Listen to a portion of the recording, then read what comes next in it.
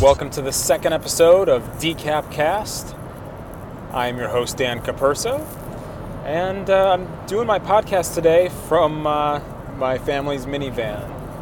And I'm actually on the way to a hospital to see my wife, Liz, and our new baby daughter, Emmeline.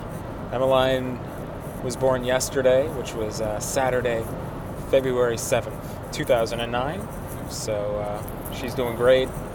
And Liz is doing great as well. What I wanted to talk about today is a little bit about sports. And you're going to come to know, if you don't already, about me, that I'm a really big New York Yankees fan. I've been a lifelong fan, and that really comes from my grandfather.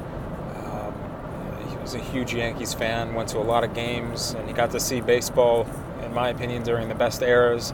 Was able to film some games on 8mm Kodak film, color film.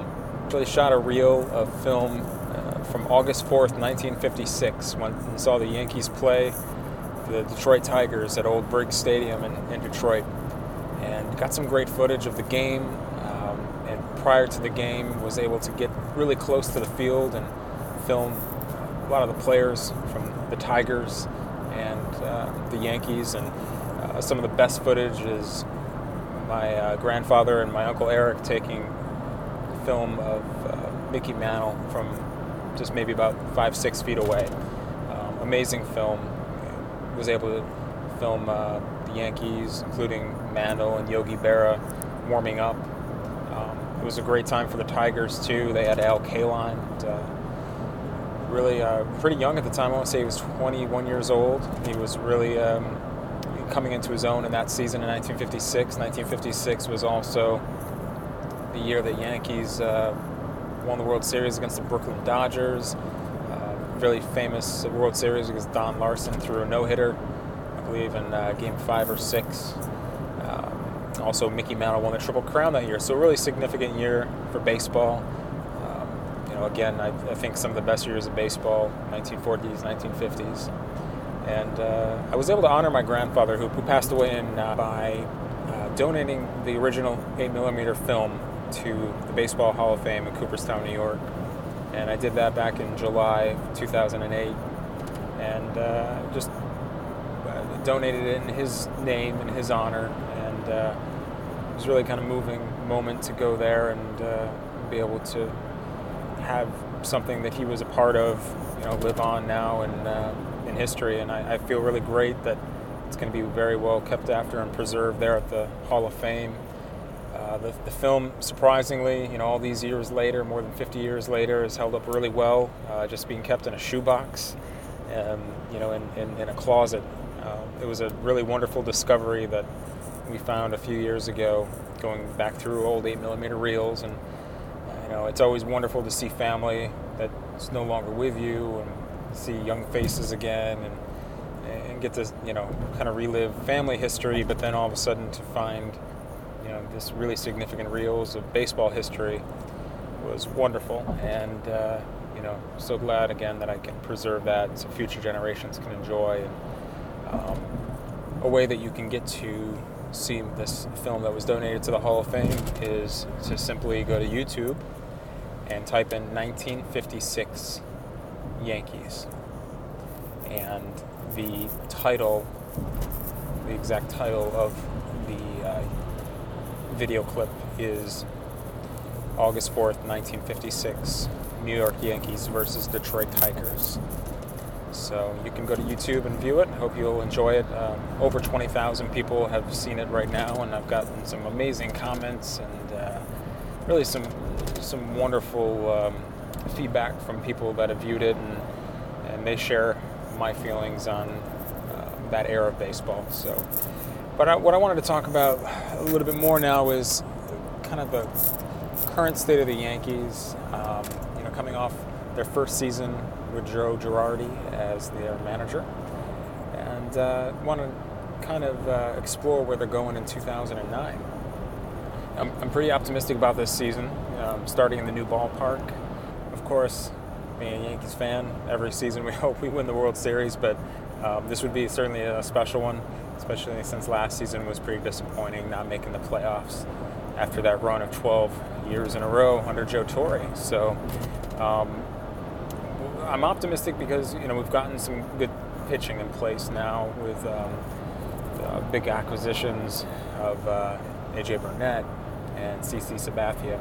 I'm a big CC Sabathia fan. My son, my oldest, Colin, is a pretty big Cleveland Indians fan. 5 years old, and just decided about a year ago that he didn't want to be a Yankees fan like Mommy and Daddy. He chose Cleveland Indians. So we're in a unique situation where we live about 3.5, 4 hours from Cleveland. So we did go up to Cleveland a few times to see the Indians play. One time was against the Yankees, and we actually got to see Sabathia go against Chien-Ming Wang in a real pitcher's duel. It was back in April 2008. The score ended up being 1-0, win going to the Yankees. But both Wang and Sabathia pitched great games, and really impressed with what I saw to Sabathia. He's just a workhorse, and somebody that I think is going to bring somewhere between 18, maybe 20 or more wins to the Yankees, and that's really what they need. They need that ace. They need that number one starter that they can always count on. With Burnett, I'm optimistic. If he can stay healthy, the Yankees could get about 15 plus wins out of him. Wang, in my opinion, had a pretty disappointing year last year. I think a lot of Yankees fans will kind of echo that. Obviously, he was injured and just really never got consistency in the Yankees rotation last year. So, he's a talented guy, in my opinion. I love his stuff. I love the way he goes out there and pitches, and I'm hoping this is a bounce back season for him. So, I'm looking for him, if not to be number 2, number 3 in that rotation, and I'd love to see him 15 or more wins. We all know he's totally capable of 20 or more. It's just, can he stay healthy? And that's the same question with Burnett too. So, with those 3 guys, if you can go out there and get a win, every other start, we're off to a much better place than we were last year. What I don't want to see this year is the Yankees have to go back to younger pitching, unproven pitching, and really rely on prospects, and that's all they are, is prospects, and not to get consistency out of them and get really beaten up.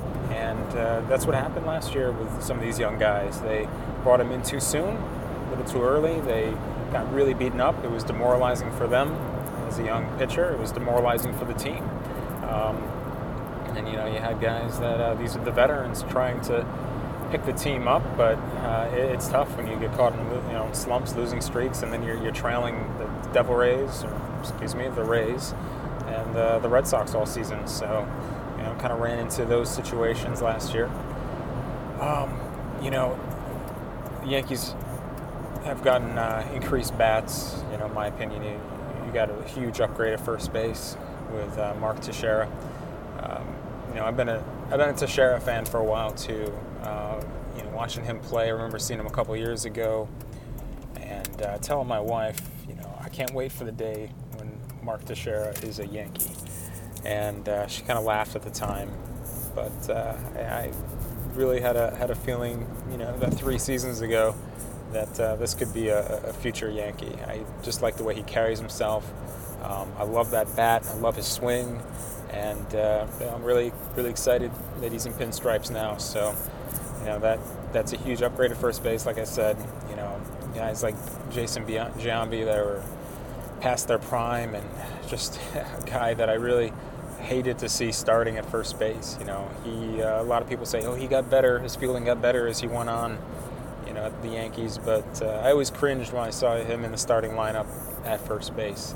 I always felt he was much better suited for the designated hitter role, and was always a lot more comfortable when I saw him there. But beyond that, the Yankees for the past 5+ years haven't really had a guy at first base that you could say had a tremendous bat, a lot of power, and that's when you look around the league, AL and NL, a lot of the teams that have a good first baseman, when they can say they have a great first baseman, that guy's also batting third, fourth, or fifth in the lineup, and is a 40-plus home run threat, and also a pretty damn good fielder too. So, that's what we're looking for out of Teixeira. I'm doing this podcast a few days after this news came out with Alex Rodriguez allegedly using steroids, or testing positive for steroids, I should say, in 2003. So that's still fresh on my mind, and I don't want to cover a lot of it right now, but, I guess I'm not surprised. We're just scratching the surface, and I think over the past couple of years, we're just finally opening the book on how deep this steroid concern is, and how widespread it is, and we're just finally getting to see it, and I think it's unfortunately was, I hope it isn't anymore, but it certainly was a lot more mainstream than a lot of baseball fans would like to admit. And Alex Rodriguez, A-Rod, is just another example of somebody else, another mega star that was benefiting from performance enhancing drugs. So very disappointed. I've liked Alex Rodriguez for many years and never wanted to consider him capable of being a user, juicing. But here it is. We can't ignore this, and I'm sure there's a lot more that's going to come out, but we will see. Time will tell. Time is really what writes anybody's legacy. Their actions, and throughout the course of time, that really indicates how somebody will be seen in history.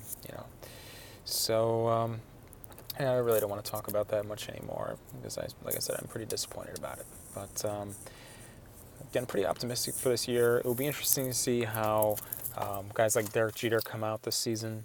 I love Derek Jeter. He embodies, to me, everything that's good about the Yankees. Anything that's about the Yankees that's left. It reminds me of the glory days, the old days of the Yankees. That pride that the Yankees have always carried, and I'm looking for the future. I'm looking to see who that next guy is. Certainly, Derek's got some more seasons left in him, but in my mind, eventually that mantle, that leadership role is going to need to, that torch is have to be passed. And I'm looking for another Yankee to step up. Who's it going to be? Is it going to be a guy like Teixeira? Can he come in here and after maybe a season or two assume responsibilities of a leader? I wonder if there's somebody from within. I think that Yankee fans always look for somebody that was homegrown, somebody within the organization to be the next leader. So I think it can be possible that somebody from the outside comes in and has a really positive effect and takes on a great leadership role. So I guess right now Teixeira is the one that sticks out in my mind. Can guys like Robbie Cano put it together and show that he's not just a goofball, but a leader too?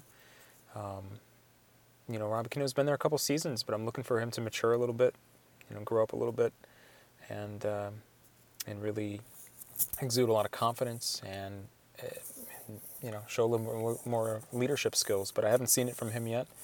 I know he's kind of a young guy, but I think this is his season to, if he wants this, and if he wants to continue to be a Yankee, I think this is the time that he needs to step it up.